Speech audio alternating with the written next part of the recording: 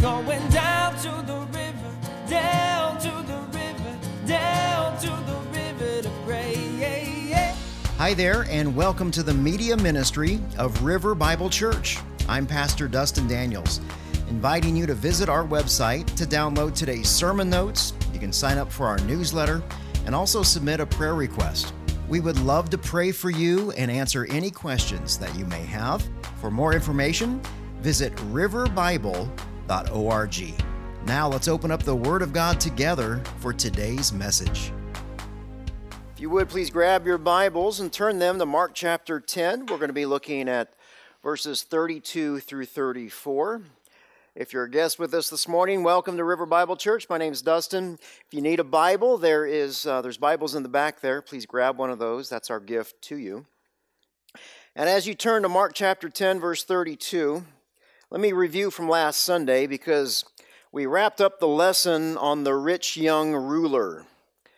Jesus used this man as a teachable moment for the crowd and the 12 disciples because the rich young ruler, he could not do what Jesus asked him to do, and that was to sell everything that he had and go give it to the poor.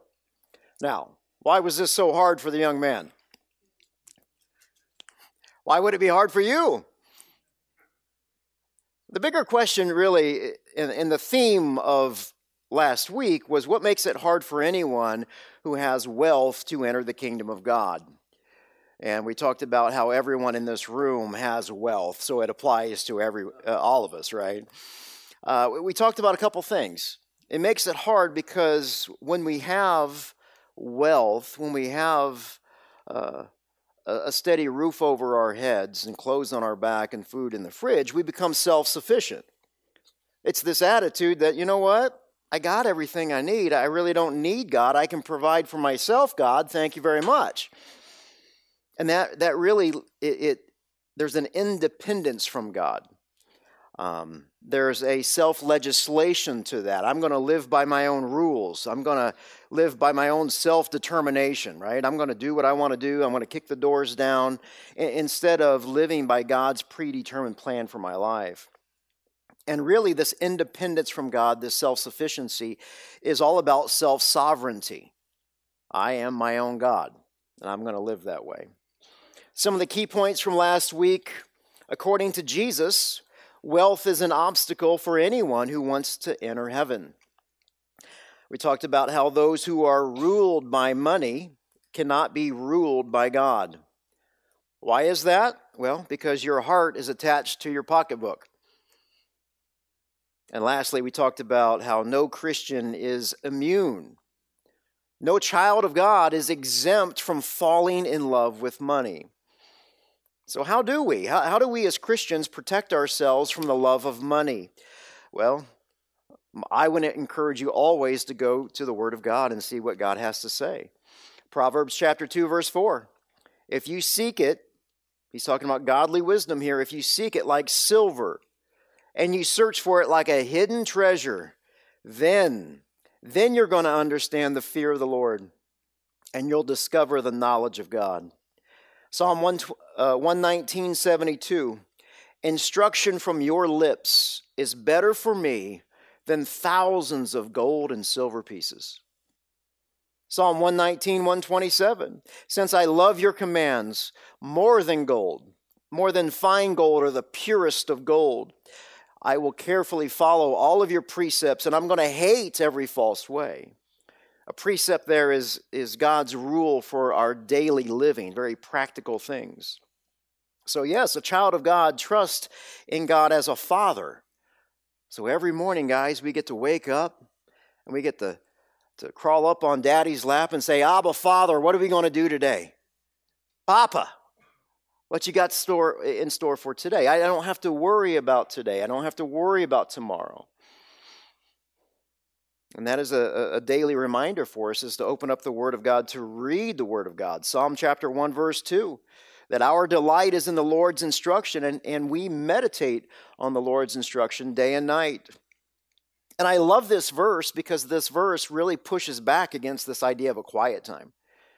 This Americanized version of a quiet time has really ruined the church. This idea of spending 10 or 15 minutes reading a devotional that has one piece of scripture in it and someone else's interpretation has ruined the church. The Word of God says we are to meditate on it day and night. Psalm 119 goes all the way through that. It's a beautiful psalm. Verse 1, how happy are those whose way is blameless, who walk according to the Lord's instruction. We're not just to check in with God in the morning and do our due diligence. We are to walk with the Lord, listen to the Lord, praise the Lord. Not every hour, not every moment, but with every breath, we are to walk according to the Lord. So all that to say this, there are three things, let me give these to you here, that can protect you from the love of money. Number one, renewing your mind on the Word of God every day. We talk a lot about tithing our time, to get up in the morning and to tithe your time, to spend time with the Lord, to listen, to read the Word of God.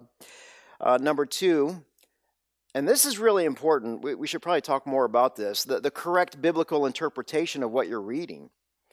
Make sure that you're plugged in, that you understand what you're reading there. And then number three, a godly community.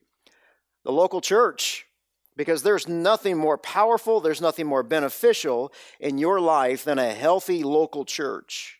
And then your commitment to that local church, because the local church is the hope of the world. So all of that is a review from last Sunday. Today, we're going to see Jesus and the 12 start their final journey towards Jerusalem. Today's scripture passage, it's only 3 verses long, but don't let the brevity fool you here again. We could easily spend 3 or 4 weeks on this passage, but I'm guessing that might wear you out. And so we're not going to do that. Today, we really have, this is a very special day. This is a unique passage. We have the unbelievable privilege of watching Jesus fulfill Old Testament prophecy regarding his passion. His passion, all the events from the Lord's Supper to Jesus' crucifixion. And we're going to see Jesus predict his future in excruciating detail this morning. His public ministry is over. Jesus' focus is now the cross. Jesus only ministers to one more person in Mark's gospel. A blind man named Bartimaeus. We'll get there. So today, Jesus predicts his death and his resurrection for the third and final time. And this last prediction is different. Why is it different? Well, let's find out. If you would, please stand for the reading and the honoring of God's word.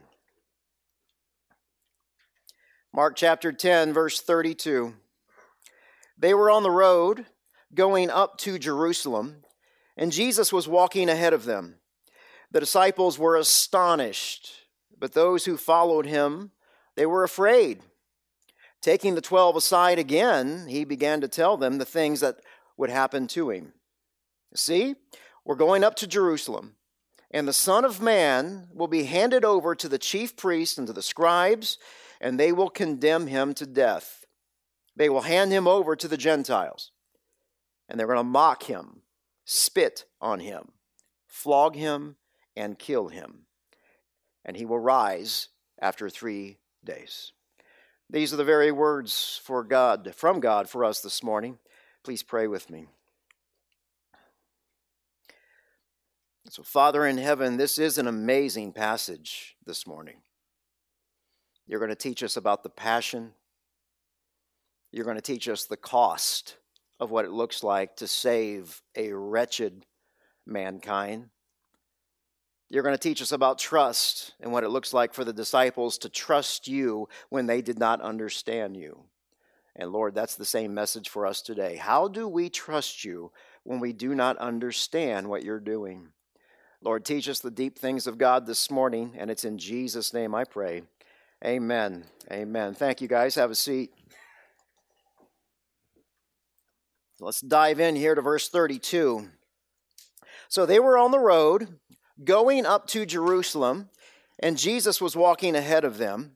The disciples were astonished, but those who followed him were afraid. Taking the 12 aside again, he began to tell them the things that would happen to him. So after the false start here in verse 17 with the interruption of the rich young ruler, Jesus and the 12, they finally start walking towards Jerusalem. And walking to Jerusalem is always referred to as going up because the city is located on a high point in Israel. Mark says that Jesus was walking ahead of them. Now, this is the first time that we see this in Mark's gospel. And it's important to note that Jesus is leading the way. As Jesus approached Jerusalem, he's not lingering, he's not procrastinating, he's moving quickly, he's moving steadily. And it's almost like Jesus is pulling his disciples with him. Now pause for 1 second. If you knew that you were walking to your death, would you be moving this rapidly? No. We'd be dragging our feet. But Jesus, he's not lagging behind. He's not lagging like a prisoner walking towards the executioner here. He's not kicking and screaming. No, he's leading the way. Amazing. And he's leading the way because Jesus is entirely obedient to the Father until his last breath. And we'll see that coming up as well. Verse 32 says, the disciples were astonished, but those who followed him were afraid. So what's going on here? Why are the disciples astonished? Why are they astounded? The sense here is that they are affected, they are impacted with wonder. Well, we've seen Jesus astonish the 12 many, many times throughout Mark's gospel so far. He astonished lots of people just by Jesus' teaching. Jesus astonished people by his miracles. Jesus astonished more people by raising the dead. Jesus astonished the 12 by calming the storm. But here in verse 32, we're not really sure why the 12 are astonished. So let's take an educated guess. Could it be the realization that Yahweh, the one true living God, who is holy, holy, holy, is standing with them? I mean, maybe they're finally aware that the person who spoke the world into existence is leading the way. The one who walked with Adam and Eve in the cool of the day. The one who told Noah to build an ark. The one who destroyed Sodom and Gomorrah. The one who spoke from a burning bush. The one who led the Israelites out of slavery. The one who told Job to man up. Hey, you better answer my questions. The one who saved Daniel from the fiery furnace. The one who saved Jonah from the belly of a whale. And we could go on and on and on, right? But it's this man who's standing with them. How can they not be astonished? So put yourselves in the disciples' shoes here. You've never seen Jesus walk like this before. You've never seen Jesus so preoccupied either. There is a determination in Jesus' countenance here. Jesus is silent. And for the most part, the whole crowd is quiet. There's a tension in the air. It's almost like you can taste the wickedness that's about ready to happen. And when you look at Jesus, there's an uncanny hardness that you've never seen before. The Word of God says in Isaiah chapter 50, verse 7, that the Lord God will help me. Therefore, I have set my face like flint. So the disciples, they can't get over this. They're not sure how to respond. And we see the same thing here with the crowd too. So in verse 32, the disciples were astonished, but those who followed him, they were afraid.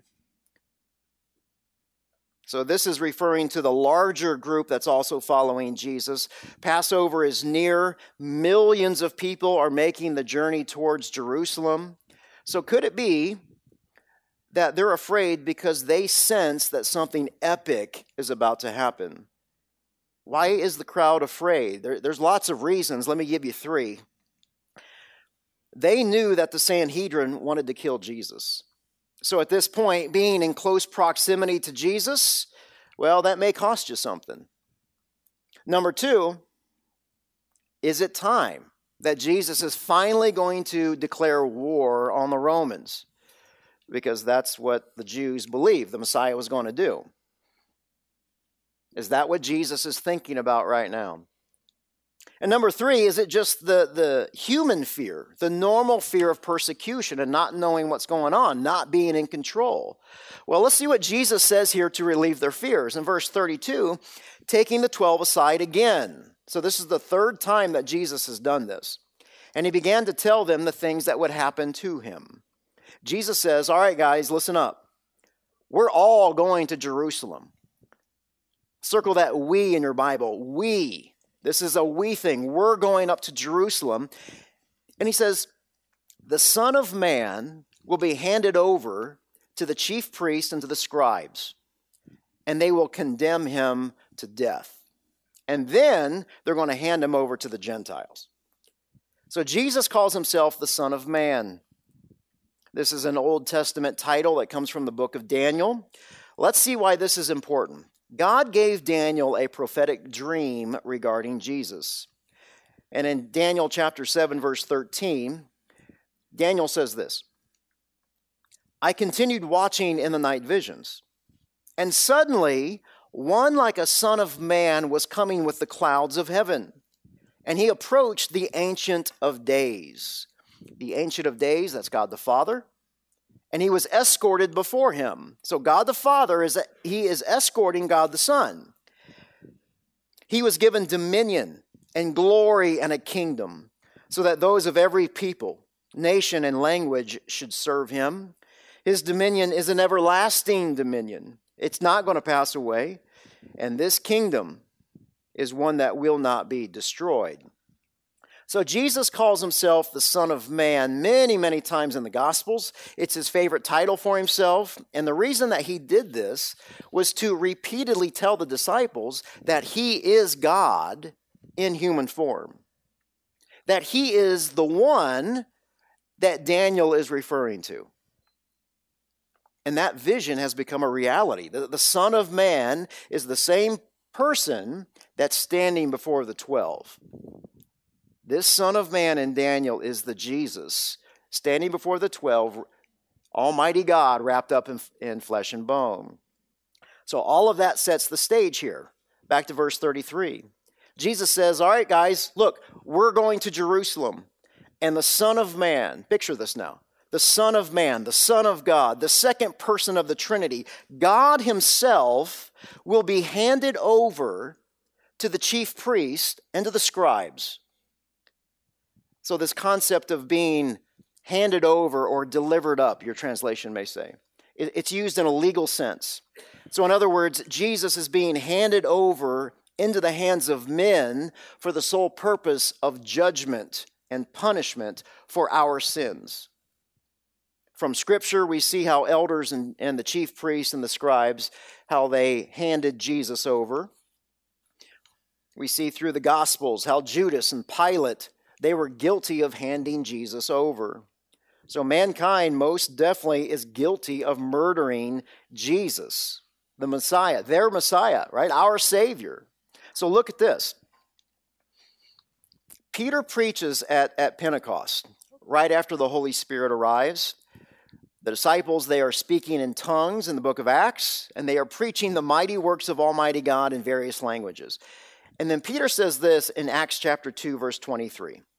He says, though Jesus was delivered up according to God's predetermined plan and foreknowledge, you used the lawless people to nail him to a cross and to kill him.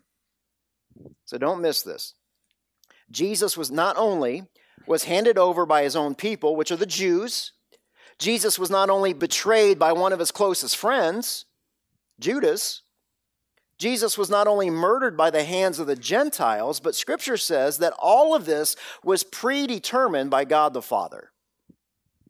God the Father, he is the one who set this plan in motion, and humans were more than willing to carry it out. So this terminology of being handed over or betrayed in verse 33, it's called a divine passive. So theologically, it means that they're talking about God without using God's name. In other words here, Jesus' betrayal was God the Father's predetermined plan from the very beginning. So write down Genesis chapter 3, verse 15. From the very beginning, right after Adam and Eve sinned in the garden, God the Father, He took the initiative in providing for man's salvation after Adam and Eve sinned, and the only way to undo what Adam and Eve did was for God Himself to be murdered by His own creation. And God the Son willingly and lovingly submitted to God the Father's plan to rescue all of mankind. Dang. Right? Y'all with me? Dang. Verse 34. And they will mock Him. They will spit on Him. They will flog Him. And they will kill Him. And He will rise after 3 days. Jesus is so specific here as to what's getting ready to happen. This sounds like a play-by-play. Many seminaries, many Bible scholars, many churches, many pastors believe that there is no way that Jesus knows all of these future things with such great detail. These folks believe that Mark is a liar, that somehow he committed fraud in writing the gospel. Just so you all know, we here at River Bible Church, we teach that God's word is infallible. It's flawless. Another sermon for another day. Now, if Jesus didn't predict his death in this passage, we've got some problems. Because that makes Jesus a liar. And if Jesus is a liar, well, then he's not God. Because Titus chapter 1 verse 2 says that God cannot lie. And if Jesus is not God, then he can't be the perfect sacrifice for our sins, which means that all of us are going to a very real place called hell. So we've got some tragic consequences if this is not true. So let's get really practical here. How does Jesus know all of these things? You say, well, I believe that Jesus is God, Dustin. Yeah. So he knows, absolutely. That's biblical truth. But Scripture also tells us this. Philippians chapter 2, verse 7. That he emptied himself, Jesus, he emptied himself by assuming the form of a servant, taking on the likeness of humanity, and when he had come as a man, he humbled himself by becoming obedient to the point of death, even to the death on a cross. So somehow, some way, and this is a mystery, Jesus emptied himself and he depended on God the Father for his omniscience, for his foreknowledge. Now, there are times, several times to where we see Jesus knowing what's getting ready to happen, right? Jesus knew the Pharisees' thoughts several times throughout Scripture. Jesus knows where the donkey is. He knows where the colt is for Palm Sunday. He told the disciples to go get the colt. He told the disciples exactly what to say when the owners of the colt said, "Hey, what are you doing?" So Jesus knows these things. But somehow, some way, he emptied himself of his full and total omniscience as the Son of Man, which means, guys, that he had to trust God as his Father, just like we do. So how else would a perfect, obedient son know with such certainty that he would suffer with such great detail? Well, Jesus knows his Old Testament. And he didn't just know the Old Testament, he is the subject of all the Old Testament books. So let's slow down here. Let's take a close look at what Jesus says in verse 33. The Son of Man is going to be handed over to the chief priests and to the scribes. They will condemn him to death, and they will hand him over to the Gentiles. Now, if the disciples were not afraid before, imagine how terrified they are right now at this moment. Because Jesus just told them that the entire religious system that they grew up with, they're going to judge Jesus as guilty. They're going to sentence the Son of Man as guilty. Why? For being God. And if that's not bad enough, this religious system will then deliver Jesus over to the Gentiles. Now, the Gentiles, anyone who is not a Jew is a Gentile, but the Gentiles here are the Romans. And from the disciples' perspective, there's nothing more terrifying than being handed over to the Romans. Why? Because it's the Romans who have not only the power to kill, but to crucify. So verse 34, Jesus says they're going to mock him, spit on him, flog him, and kill him. And then he's going to rise after 3 days. So verse 34 is where Jesus gets grossly specific. So once again, how does Jesus know all these things? Well, he is perfectly obedient to the Old Testament. And he knows how to interpret the Old Testament, unlike the scribes and the Pharisees. Because everything that Jesus was telling the 12, he was about to fulfill prophecy.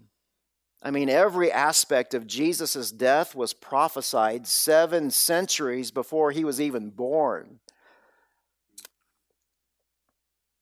Now, the 12 were familiar with the Old Testament because it was taught in the synagogue all of their lives. The problem, though, is that it was misinterpreted.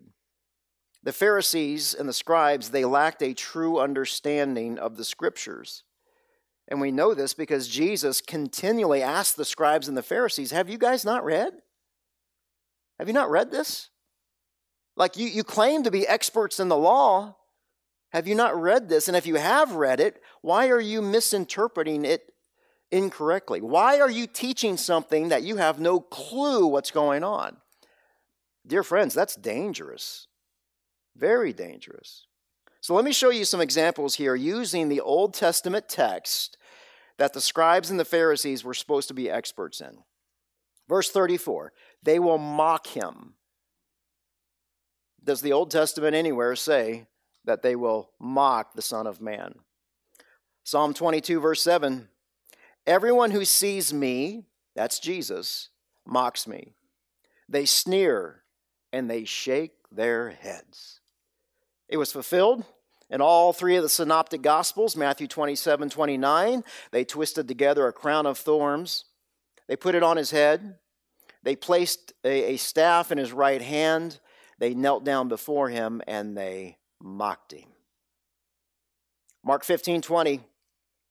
After they had mocked him, they stripped him of the purple robe and put his clothes on him. Luke 23, 11. Then Herod, with his soldiers, they treated him with contempt, and they mocked him. They dressed him in bright clothing, and they sent him back to Pilate. So, Jesus is one for one. Back to verse 34, they will mock him, and then they will spit on him. Has anybody ever spit on you? These people spit on God. Isaiah 56, Jesus says, I did not hide my face from scorn and spitting. Was it fulfilled? Matthew 27:30, they spat on him, they took his staff, and they kept hitting him on the head. Mark 14:65, some began to spit on him, to blindfold him, and to beat him, saying, prophesy. Jesus is 2 for 2. Back to Mark verse 34 here. They will mock him, they will spit on him, and they will flog him. Flogging, it's beating someone on the back repeatedly with a whip. Scripture also calls this scourging. We read about this in the Old Testament, Isaiah chapter 50, verse 6. Jesus says, I gave my back to those who beat me.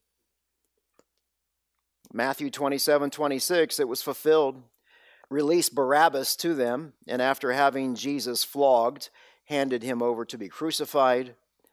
Luke 23:22, a third time Pilate said to them, why? What has this man done wrong? I have found no grounds for the death penalty. So you know what? Okay, I'll just have him whipped, and then I'm going to release him. He's an innocent man, but I'm still going to punish him for some odd reason.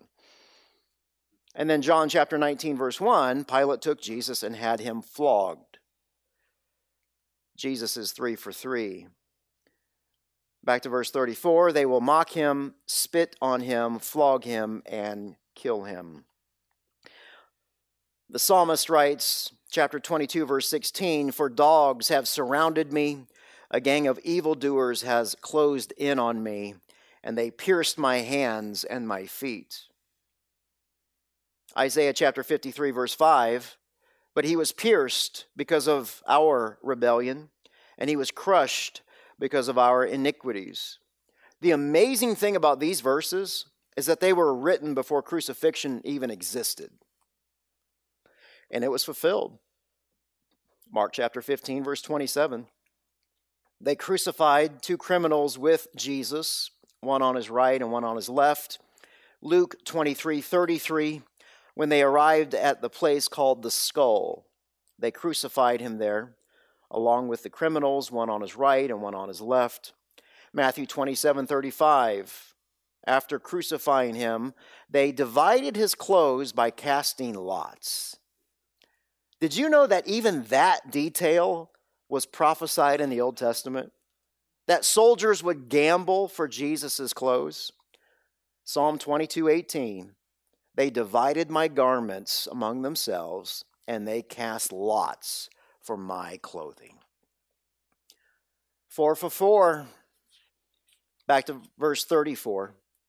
And they will mock him, spit on him, flog him, kill him, and he will rise after 3 days. So Jesus is talking about the resurrection here. Was the resurrection, is that in the Old Testament?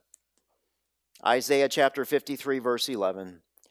After his anguish, he will see light, and he will be satisfied. By his knowledge, my righteous servant will justify many, and he will carry their iniquities. We see that Jesus' resurrection fulfilled here in Matthew 28:6. He's not here. The angel says he's not here. He's risen, just like he said. Mark 16:6. Don't be alarmed, the angel told them. You're looking for Jesus of Nazareth, who was crucified. He was dead. He was buried right here, but he's not here anymore. He's risen. He's not here. See? You can see right there where they put him. They put his body, but he's not here. Luke 24:6, he's not here. He has risen. So the Old Testament, it's called the Old Covenant, the Old Promise, has predicted so many other details about Jesus' life and ministry. The Old Testament predicts Jesus' betrayal by Judas, his triumphal entry into Jerusalem. The Old Testament predicts the desertion by his disciples, his betrayal for 30 pieces of silver. It predicts that none of his bones would be broken, that he'd be given vinegar to drink, that his side would be pierced, that he would be buried in a rich man's tomb, that he would walk out of his own grave, and that he would sit at the Father's right hand. All of these things and more were predicted in the Old Testament, and they are fulfilled in Jesus. So what's all this mean for you today? We look back at verse 33, right? And Jesus says, we are going to Jerusalem, guys, all of us. Can't you just see Peter going, I don't want to go. Are you sure? I'm not sure I want to go. Now, as many of you guys know, there are times in your life where you won't understand God either. The 12 did not understand what Jesus was doing. There are times where you will not understand why you're going through a financial crisis. There are times in your life where you're just going to have relational struggle after relational struggle, day in, day out. Your neighbors, your kids, your grandkids, your marriage. When is this going to let up, God? Children and grandchildren, they fall off the rails. It seems like they never are ever going to come back. There are times in your life where your friends and even your closest friends will betray you. There are times in your life where sickness and death and dying are all around you. And guys, it's in these moments. It's in that moment right there where you can't even fathom what's going on, to where Jesus is leading the way. And it's at that moment you got a choice to keep walking with him. You can keep following him or you can stop. You've got the choice, right? You have the choice to trust God even though you don't understand God. And because you don't understand what he's doing, are you at a moment right now in your life to where you are thinking about stopping? Are you angry at God for what he's doing, for the season in life that you're in right now? Now, many of us go, no, I'm not angry at God. We'd never say that. Not out loud. I'm just a little irritated with God. That's called anger. Are you trying to control the situation? You trying to grab the steering wheel away from Jesus? Maybe you've been in your season for so long that you're fighting depression. Are you depressed? You trying to figure this thing out and you're not sure why you should even get out of bed in the morning? Are you bitter? You bitter at life? Have you lost your joy? Have you lost your joy because God is judging our country right now and judging the world?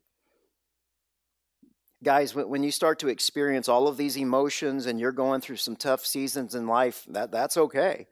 But I do want to encourage you to do one thing, and that is to open up the Word of God. Because the Word of God will calm your emotions and he will give you a divine peace. Because experiencing God more times than not, it's not this overly emotional event. I mean, you can't live on the mountaintop. Because experiencing God day by day is based on a normal, healthy relationship with a person. And his name is Jesus. It's not based on this fake, fabricated emotional experience. I'm going to come to church and get myself all amped up and I'm going to make myself feel good. No, it's based on a real, healthy relationship with the one true living God. And the primary basis of that relationship, of your relationship, is reading the Word of God by the Spirit of God from cover to cover over and over. And the question is, will you? And not only will you, but will you in this tough season? So let me leave you with this one key point today.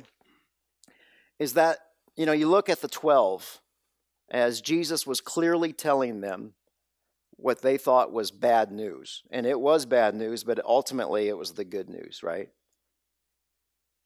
Because Romans 8:28 is still in the Bible. Y'all with me? Romans 8:28 is still in the Bible. All things. That's right. All things. So when you are clueless where the Lord is leading you, and you're wiped out and you're tired and you just want to give up, you open up the Word of God. Because the 12, they didn't want to go to Jerusalem, right? They didn't. The 12 clearly didn't trust Jesus perfectly. But they did trust him increasingly. And the same is for us, right? You don't have to trust God perfectly, but you can trust him increasingly. You can trust him more than you did yesterday. Y'all with me on that? Father in heaven, you are so good to us. Thank you for making a way to save our wretched souls. Heavenly Father, you put this plan into existence. Lord Jesus, you carried out the plan. And Father, we are here to worship your Son, to thank you for making a way. That Jesus, you are the way, you're the truth and the life. For those of us who are children of God, for those of us who are disciples, Lord, may we share this amazing truth with others, not only today, but throughout this week. May we see who you've put around us, those who are hurting, those who have questions. And maybe, just maybe, you can use us in spite of ourselves to share the good news called the gospel right here in the Verde Valley. Thank you, Lord. This life is about finishing life well. And to finish life well, Lord, we must know your word, just like Jesus knew the Old Testament.